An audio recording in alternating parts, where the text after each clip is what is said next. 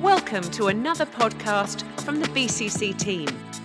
Our aim is to bring you a message that will help you live a better, more God-centered life. For more information, go to bccweb.com.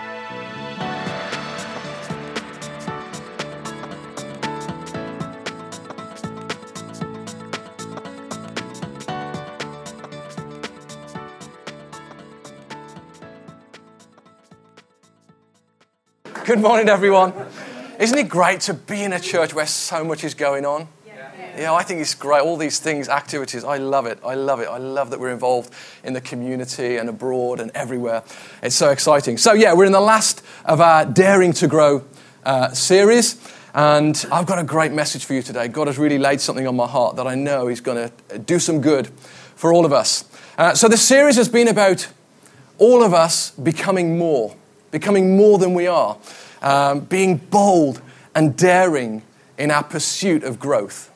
Yeah, that's what we've been up to. And all the messages that we've heard over the last, I think it's 15 weeks, have been underpinned by our 6 core values that we have as a church. And I'm sure you know what they are. I'll just put them up just to remind you. We have being determined devotion to God, activating spiritual disciplines, relentlessly loving people, increasing generosity, naturally innovative, and growing compassion. You can see the first letter of all of those 6 values spell the word daring. So we've been daring to grow in this series.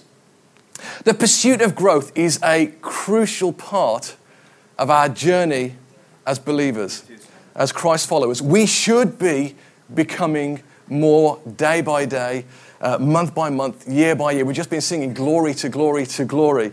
We have all these rough edges that God wants to smooth off. When we give our lives to God, we're not the complete thing. And it takes time to get to that point. And have you noticed that the language of our values is not static, it's not passive, it's active and it's increasing. So it's not that we want to have compassion, it's that we want growing compassion. It's not that we want generosity, it's that we want increasing generosity. We want activating our spiritual disciplines. It's a really vibrant set of values. Rick Warren makes this statement in one of his books. He says, spiritual maturity is neither instant nor automatic. It is a gradual, progressive development that will take the rest of your life. So growth isn't automatic. It demands a choice. We have to choose to grow, a decision we have to do to pursue it. But at the same time, we can be assured that it's God's will for us to do that, for us to grow in this life. So in this final message today, I want to talk to you about trust. And again, we've just been singing it. Jay, great set of songs this morning. I'm glad you're listening to the Holy Spirit. That's really good. We're talking about trust. What do we say? I'll trust in you. I'll trust in you. That's what we've just been singing. And I think we've got a message today is all about trust. So my title is Daring to Trust, because it takes boldness and it takes courage. In order to truly grow in our faith and in our life, we absolutely need to trust. First of all, we need to trust that God is who He says He is. We need to trust that He's who He is, who He says He is. And we also need to trust that we are who He says we are. That takes a big step of trust often, We've got to trust that. And I think many of us have trust issues when it comes to our relationship with God. And that stops us from growing and moving on into God's will for us. And there are 2 ways that are commonly used to describe our relationship with Jesus. We often call Him our Lord and our Savior. Our Lord and Savior. And I don't think many of us have a problem with trusting that He's our Savior. Okay, when we give our lives to Jesus, we say, yeah, I trust You're my Savior. You're going to save me from my sins. But I do think when it comes to trusting Him as Lord, I wonder if we actually know what that means sometimes. And I think that's a different matter. We sing, He is Lord, You are Lord. But actually, if we truly meant it, if we truly grasped that He is Lord, it would absolutely change the way we live. It would change our existence, I think. I think we'd probably live quite a different life. We know that God's will is for us to grow in the grace and knowledge of Him. Also, Jesus Himself, talking about Himself in John 10:10, makes this statement, I have come in order that you might have life and have life in all its fullness. And so there are two things here. We've got life, and we've got life in all of its fullness. Okay, life kind of being stage one, and I'm going to expand that a little bit later, and life in all its fullness, kind of stage two. And I think that life in all its fullness only occurs when we begin to trust him as our Lord. I heard a story about a lady, a good Christian lady who had lived a full life, and she'd got to the end of her life, and she was coming to the end, and her family invited the pastor round to see her before she passed away. And so the pastor's standing at this lady's bedside and kind of leaning over, and the family are around. And the lady's lying in the bed, and she motions for a pen and a paper. And so the pastor kind of takes a piece of paper and a pen out of his pocket and hands them to her. And she scribbles quickly a note and hands it back to the pastor. And at that moment, she passes away. And the pastor takes the note, not wanting to kind of ruin the atmosphere. He just puts it in his pocket because the family's around. And then a week later, he's doing the funeral for this lady, and he's talking about her life and the full life that she led. And he remembers that he's actually wearing the same jacket that he was wearing on that day. And he remembers the note that he hasn't yet looked at. And so he pulls out the note and he says, well, we all know she lived a great and full life. And she wrote me this note just before she passed away. And I'm sure it's got words of encouragement and words, to uplift us at this time. So I'm just going to read it to you now. And he opens the note and he reads, Pastor, you're standing on my oxygen tube.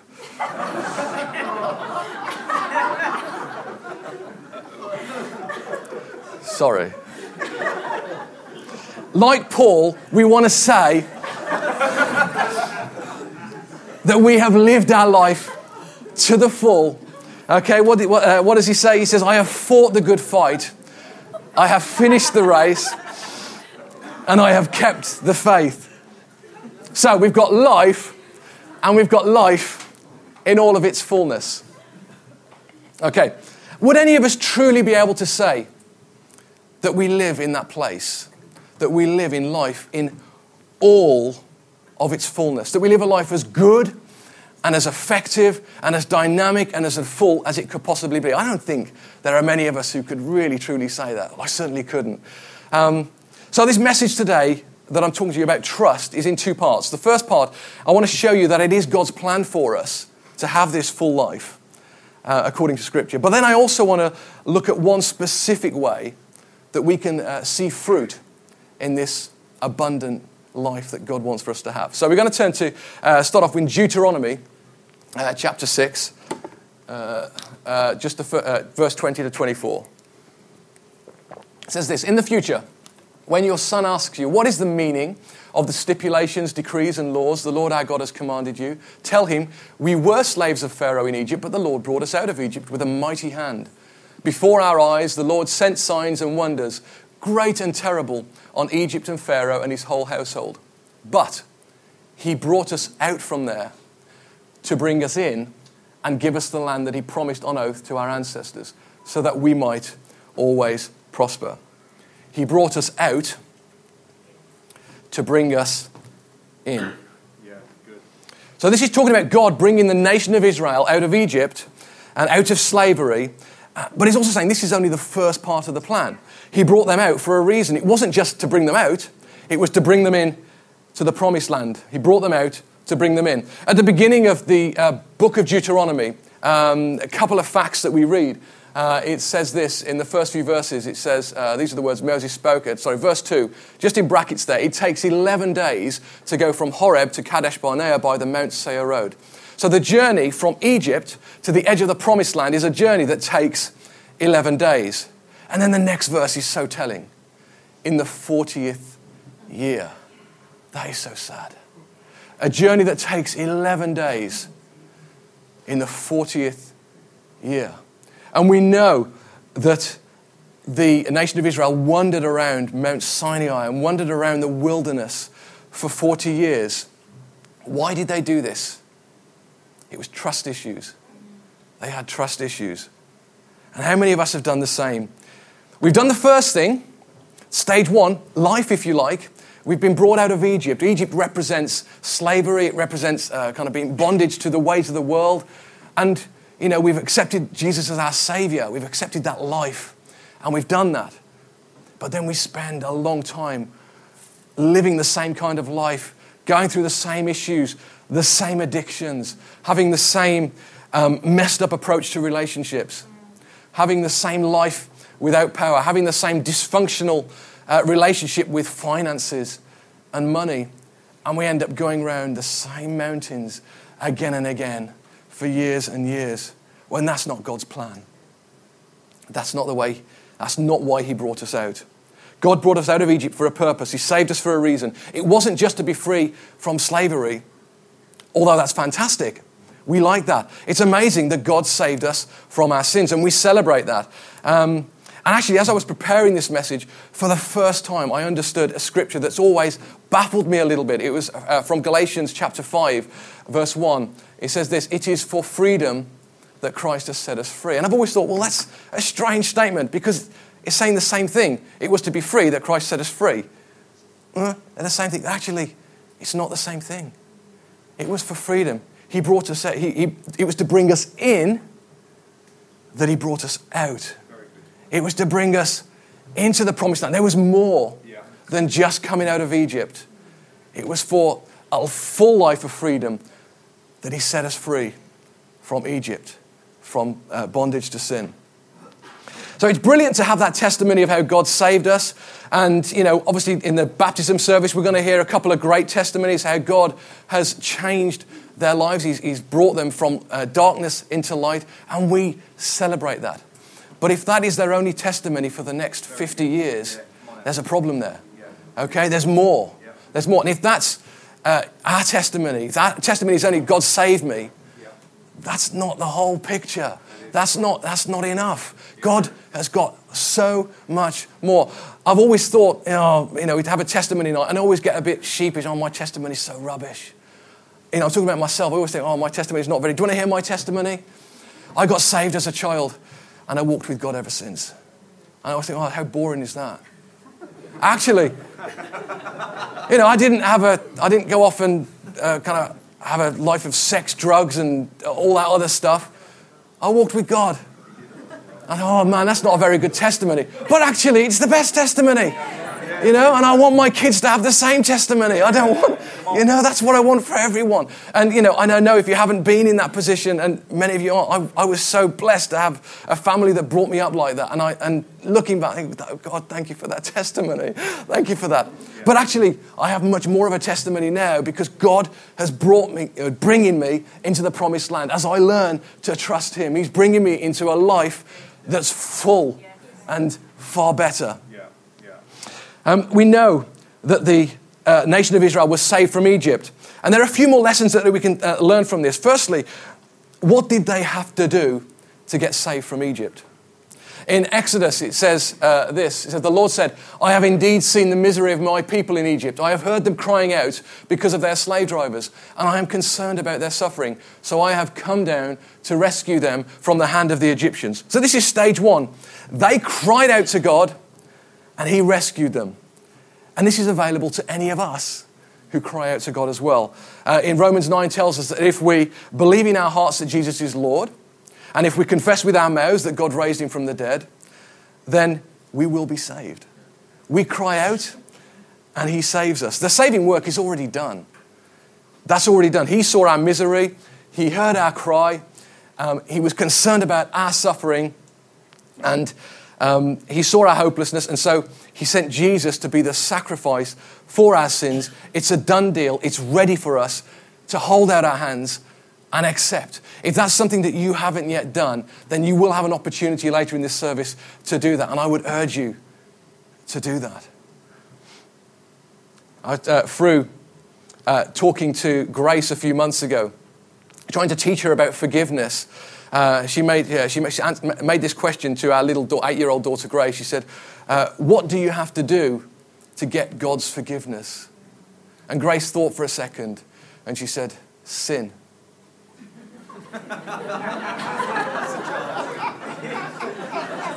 How profound is that? from the lips of babes. Man, you know, as adults, we try and jump through hoops. We try, oh no, we've got to do this, we've got to do this, we've got to do this. No. It's already done. God's done the work. What do you have to do? You have to sin. Oh. Brilliant. Okay, so he brought them, they cried out and he brought them out of Egypt. But that's not the end of the story. The next verse says this, and to bring them up out of that land into a good and spacious land, a land flowing with milk and honey. Oh, incredible. Coming out of Egypt, God did all the work. He instigated everything. He provided the resources that were needed. He sent the plagues. He did signs and wonders. He parted the Red Sea so they could walk through. He defeated the Egyptian army for them. He rained down manna and quail so they would have food to eat. All they had to do was to hold out their hands and accept God's salvation. Accept life. That's what they had to do. And then God said to them, I've done all this for you. I've brought you out of slavery. I have released your chains. I've provided for you. You can trust me. Do you trust me? And that's the question for us today. Do you trust me? Do you trust that I am Lord? Do you trust me? Because what I've done, that's actually just stage one. There's also stage two, the promised land. And this is amazing. I don't know if you remember, there used to be an Irish comedian, I think he's back in the 80s. He wore a kind of funny hat, a guy called Jimmy Cricket. And he had a catchphrase. And he would be this, and if you remember it, he'd say, come here, there's more. Do you remember that in an Irish accent, though? He would say, come here, there's more. Anybody remember that? It's not just me. Yeah, there's more. That's what God's saying. Come here. There's more. Don't stop there. Don't stop in the wilderness. There's more to be had. But this is going to require trust and obedience. And that trust is going to be needed to be demonstrated in an act of faith or in acts of faith. And these steps of faith are not always going to be easy. In fact, sometimes they're going to seem pretty foolish.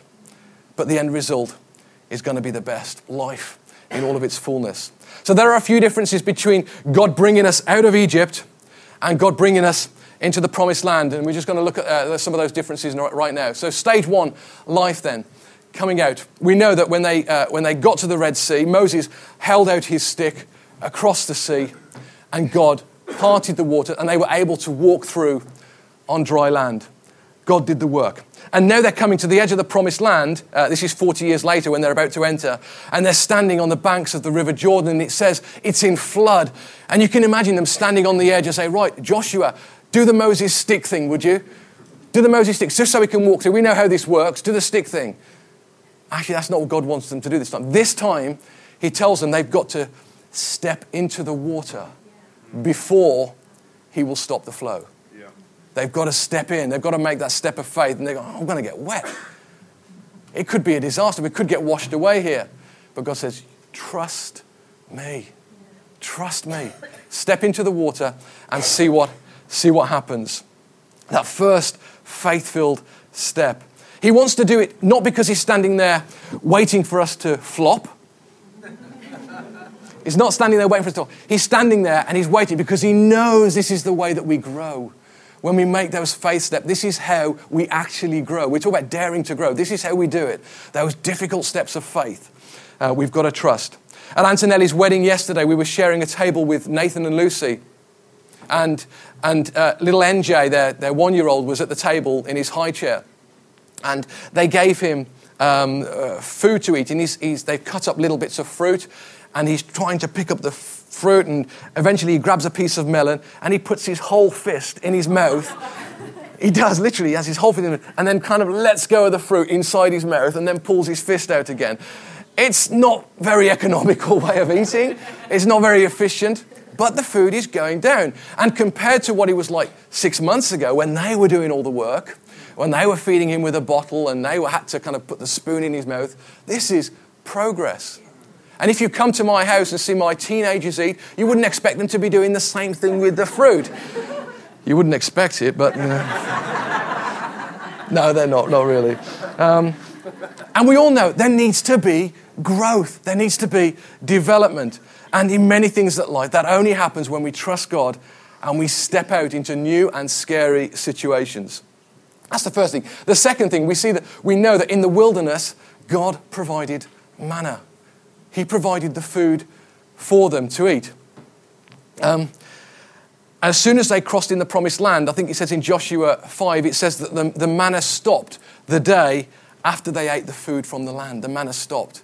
Because now they've got to sow and they've got to reap, they've got to take possession of the land, and they've got to, and actually the food that they're going to get now is far better. We're talking grapes and pomegranates and figs and oil and grain, milk and honey.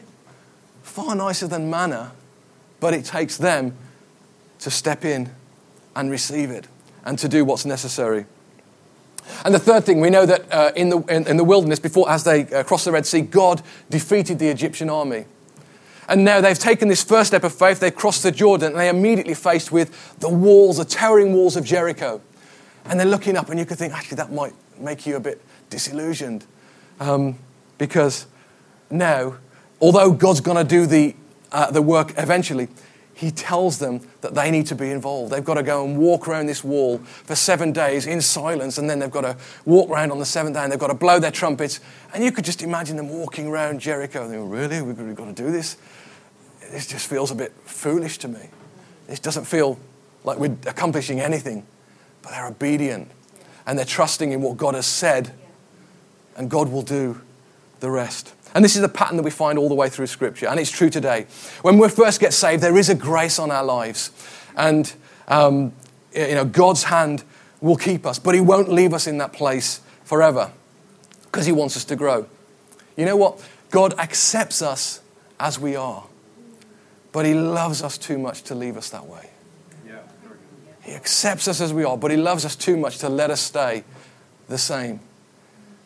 Could God have done it all by Himself? Well, we know, of course, He could. He's God.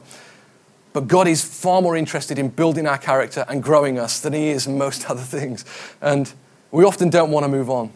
Growing can be difficult, but it's for the best life, daring to grow. Which takes me now to the second part of my message today.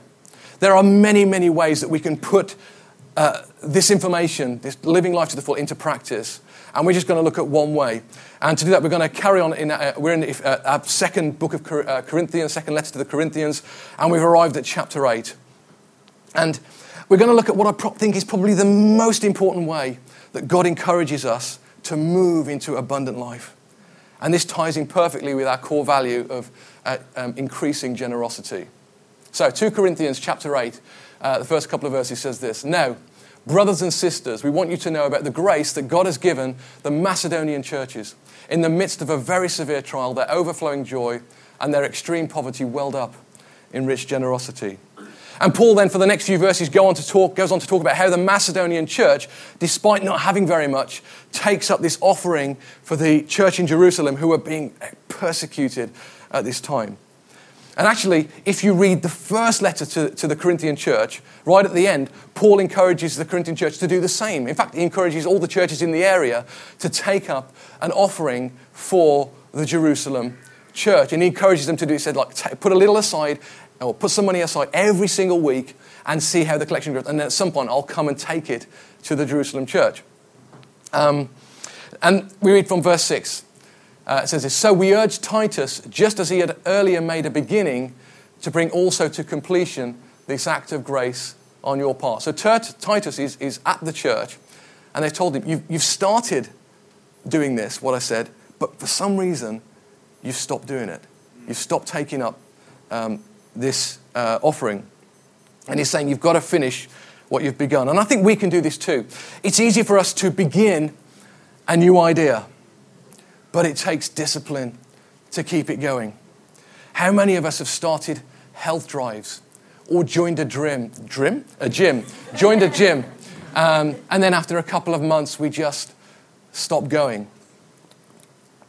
How many of us have, started New Year's resolutions, but see them peter out after a short time, or begun a diet that lasts for 10 days and then, oh no, this is no good, not enjoying this? How many of us start a week-long fast. And it gets to lunchtime on the first day. I'm dying. Feed me. I need food. It takes discipline for us to bring to completion what we start. And then, of course, there's our finances too. There's money. How many of us in the past have decided that we're going to live a generous life, or that we're going to tithe into the church, or tithe on our income, but then the challenges of life mean that we stopped? I remember a few years ago, a long time ago, probably close to 15 years ago, Fru and I decided to tithe, sitting down in our lounge and having a frank talk about it. Now, we had done this previously. We had decided before a number of times to start tithing. And then, you know what happens? A bill comes in, and you think, actually, I can't afford to tithe this month, so actually, I just can't do it, so I'm not gonna give. By the way, tithing, if you're not familiar, it just means giving a tenth, the first tenth of your income back to God. It ties in with the first fruits idea that Tox and Mark were talking about last week, giving the first 10% back to God. That's what tithe means, tenth. And, you know, we'd done it in the past, we decided to tithe, and then we hadn't followed it through. But this time, we were serious about it. We're going to do it. We're going to tithe, and we're going to do it every single month. And we're going to be disciplined about it. And you know, and then I remember a bill came in that very, very first month, and so we sat down in the lounge. And this is, by the way, this is so like the nation of Israel. This is so like them. They've decided to go into the promised land. They've crossed the River Jordan, immediately faced with Jericho, and it frightens you. You know, we decided to tithe, and suddenly a bill comes in, and you think, oh, if I give 10% now, or if I give my offering this week, am I going to be able to afford to pay this bill? And God, to the Israelites, says, you know, be strong and courageous. He says, trust me. And so Fru and I are having this discussion. We're talking to each other about not being able to pay this expense, and I'm saying, I just don't know if we can tithe this month. And we're talking about it, and eventually, I think one of us, I think it was probably Fru, because she's far more spiritual than I am, she says, no, we've already decided this. We've already decided that that's what we're going to do. We need to trust God. And in fact, as I was talking to Fru about this yesterday, reminding her about this, she said, yeah, it was like a dare from God almost. It was like a dare. And if we know in Malachi chapter 3, the prophet is talking about tithing, and he says, bring the whole tithe into the storehouse, that there may be food in my house. Test me in this, says the Lord Almighty, and see if I will not throw open the floodgates of heaven and pour out so much blessing that there will not be enough room to store it. And we stood on that. And I think this might be the only time in Scripture where God says, test me. It's like he's standing there saying, I dare you. I dare you. I dare you to do this. I dare you to trust me in this way. So we tithed that month, and I don't even know what happened with that bill. It got paid somehow. I can't remember, but there was no issues with it. And it was a start of an incredible journey for us, a journey of us handing over our finances. And when you do that, when you hand over your finances, actually, it leads to everything else as well. I think finances is the hardest thing. Once you decide to do that, everything else just seems a little bit easier. And handing over our house and our things and our life back over to God. And it was the start of us experiencing God's amazing favor and provision on our life. It's not that God needs money. Okay, I'm telling you now, he doesn't need our money. But he is looking for givers. He's looking for people who give, because he can work with those. He can bless those. He can give those people life in all its fullness, because he knows this is someone who trusts me. He trusts me in a small thing, and he will give us large things.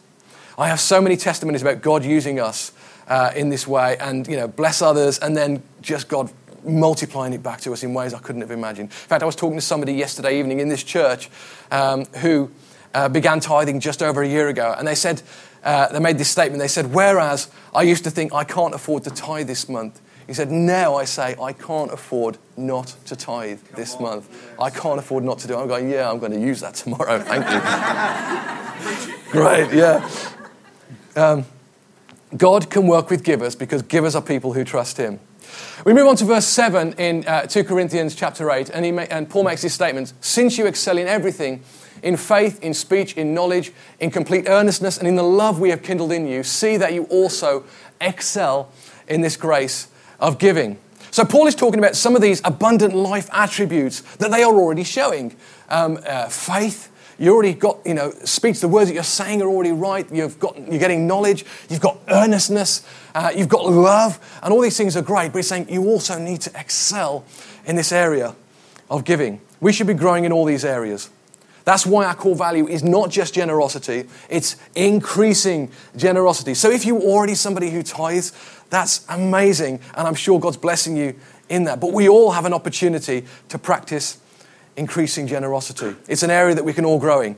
And whether you're doing it, just starting out doing it, or you've been doing it for decades, we can grow in this area. We need to be daring. I'm not saying give BCC more money. That's not my heart on this. I hope you understand that. It's not what this message is about at all. It's about living a life that pours out in generosity to people, anybody you come across in every way. Ourselves, our gifts, our times, and our talents, but especially our finances. Make them available to God to use as He wills because we trust Him. Verse 8, Paul says something interesting. He says, I am not commanding you, but I want to test the sincerity of your love by comparing it with the earnestness of others. He says, I'm not commanding you. This is not a command. We don't give to earn salvation. I've already said that's already done. That's life. That's already took place. Okay? We've got that. It's not a make or break thing. Tithing and giving is not connected to our salvation. We don't give or be generous to earn it. In times gone by, the church has not been good in this. In the Middle Ages, the traditional church, they sold indulgences, which are essentially, they were selling forgiveness for sins, or if you give to us, it'll reduce your eternal punishment. That's just thievery, and it's wrong. And thankfully, the Reformation occurred in the 16th century and kind of put pay to that in most places. Okay, that's not right. We don't give to earn anything. We give out of a heart that is sold out for God and that trusts Him and know that He looks after us. He knows that when we submit to Him, when we trust Him, including our finances, He can use us in bigger and better ways. When we're faithful in small things, He will give us larger things to steward. And our home is a perfect example on this. I'm talking about mine and Fru's home. I look at the house that we've got, that we live in, and I constantly thank God for it. And I'm constantly amazed at what He's given us. Constantly. And I know when God called us to share our home, when it was a small home, and we shared it, and I'm sure He looked at it and said, okay, they've been obedient in this with a small home. I'm sure they'll be obedient with more. And God has blessed us. And we don't deserve it. It's not that we deserve it, but God chooses to do that because we choose to be obedient to Him. I remember there was a financial advisor that was sitting in our lounge. We were kind of remortgaging at some stage a few years ago, as you do every few years. And he was looking at our income, and he was looking at our accounts, and he was looking at our house. And he said, you really shouldn't have this house. You really shouldn't have this. And we're like, we know. You're right. We absolutely know. And I think he was already a Christian. I think if he wasn't, he would have got on his knees right there and then. And gone, right, this is amazing. But, you're absolutely right. We don't deserve the blessing. We don't deserve life in all its fullness. But it's available for every one of us if we trust Him. Okay, we're coming to the end of our message for today. When we are obedient in giving, when we make that first step, when we are faithful in small things, God will use us for His best purposes. And Paul says it's the best as well. Last verse, here is my judgment about what is best for you in this matter. Last year, you were the first not only to give, but also to have the desire to do so. Now, finish the work so that your willingness to do it may be matched by your completion of it according to your means. For if the willingness is there, the gift is acceptable according to what one has, not according to what one does not have. We know it's not about the amount that we give. Jesus, who did Jesus use as an example of the best giver? That widow who gave 2 small coins. That was his, that is the prime example of the brilliant giver. It's not about the amount. It's about the heart. Yeah. It's about giving, being obedient. And that widow was saying, everything God has given me, I'm going to entrust right back to Him. Because I know that when I do that, the blessed, most abundant life happens when I'm fully reliant on God and when there's nothing in my life that can take his place. Which money often does. Band, would you mind just coming up? So are we prepared to be daring in this area of trust? Yeah. And especially in this area of living a generous life? Yeah. I'm convinced that God gives each of us opportunities to demonstrate our obedience to him in this area. And I'm not saying this, again, because I'm going to benefit in any way if you decide to give or be generous. And I won't lose out if you don't. But I am confident that actually you can, you will. You don't want to be wandering around the wilderness and the desert for the next 40 years. I was so excited about this message. I love talking about giving. Most people don't. You know, you hear other pastors talking about it. We don't mind here. Other pastors talking about, I've got to give the giving talk. I'm going, no, that's wrong. This is a brilliant thing. I would encourage you to live a generous life. That's what I want to do because I know that is best. That's when life turns into life in all of its fullness. Yeah. That's when it happens. You may be thinking, this is the church asking for money. I can assure you it isn't.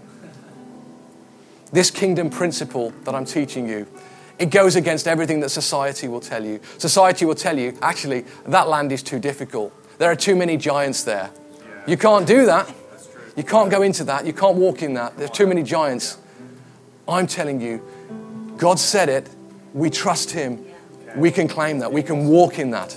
We can walk in that. So, we're going to sing a song. But before we do, I just want us to make a response. For some of you, the step that you need to make today is actually a simple one. It's just admitting, yes, Lord, I've got trust issues. And your prayer to God now and this week might just be, God, help me to let go of my fear and trust in you. And begin that journey of trust. That might be your position right now. For some of you, for others, your step might be to acknowledge that you've actually been wandering around in the wilderness. You've accepted that he's your Savior. But you're stranded in the wilderness and you need to accept that he's your Lord and you want to move into life into all its fullness. For some of you, maybe you've been standing on the edge of the River Jordan, looking at it flowing, and you know that God's calling you to make that step. It could be in work, it could be in relationships, it could be in something else, but you know God's calling you and he's been calling you for a while and you've been standing on the edge, waiting for the stick thing, waiting for the waters to part, and he's saying, no, you need to grow. And you know what that situation is. You're thinking of it right now. Maybe that's you. And for the rest of you, maybe for all of us, maybe the message about giving has struck a chord. Maybe you know you haven't been trusting God completely with your finances and with your resources, and you want to put that right today. And I would say, be daring. Yeah. Be daring. God says, trust me in this, test me in this, and see what happens. And if any of those are you, what we're going to do, I'm just going to get you to stand right now. If you recognize yourself in any of those scenarios, I want to stand and we're just going to make a prayer of commitment to God, and then we're going to sing a song. So I would invite you to stand if you know that's you and you want to make that step. You want to be more daring in the life. You want to be daring to grow. That's great. That's really good. That's really good. So I want you to think about your situation. I'm just going to make a prayer. Right now, I want you to pray this with me. Lord God, I know you have more for me. I know because your word says it. I know I accept you as Savior and I say that you're my Lord, but I don't always live that out. And Father God, I want to do that. I want to change. I want to make a decision right now to begin this journey of trust. To trust you in these areas. In my giving, in my work, in my entire life, God.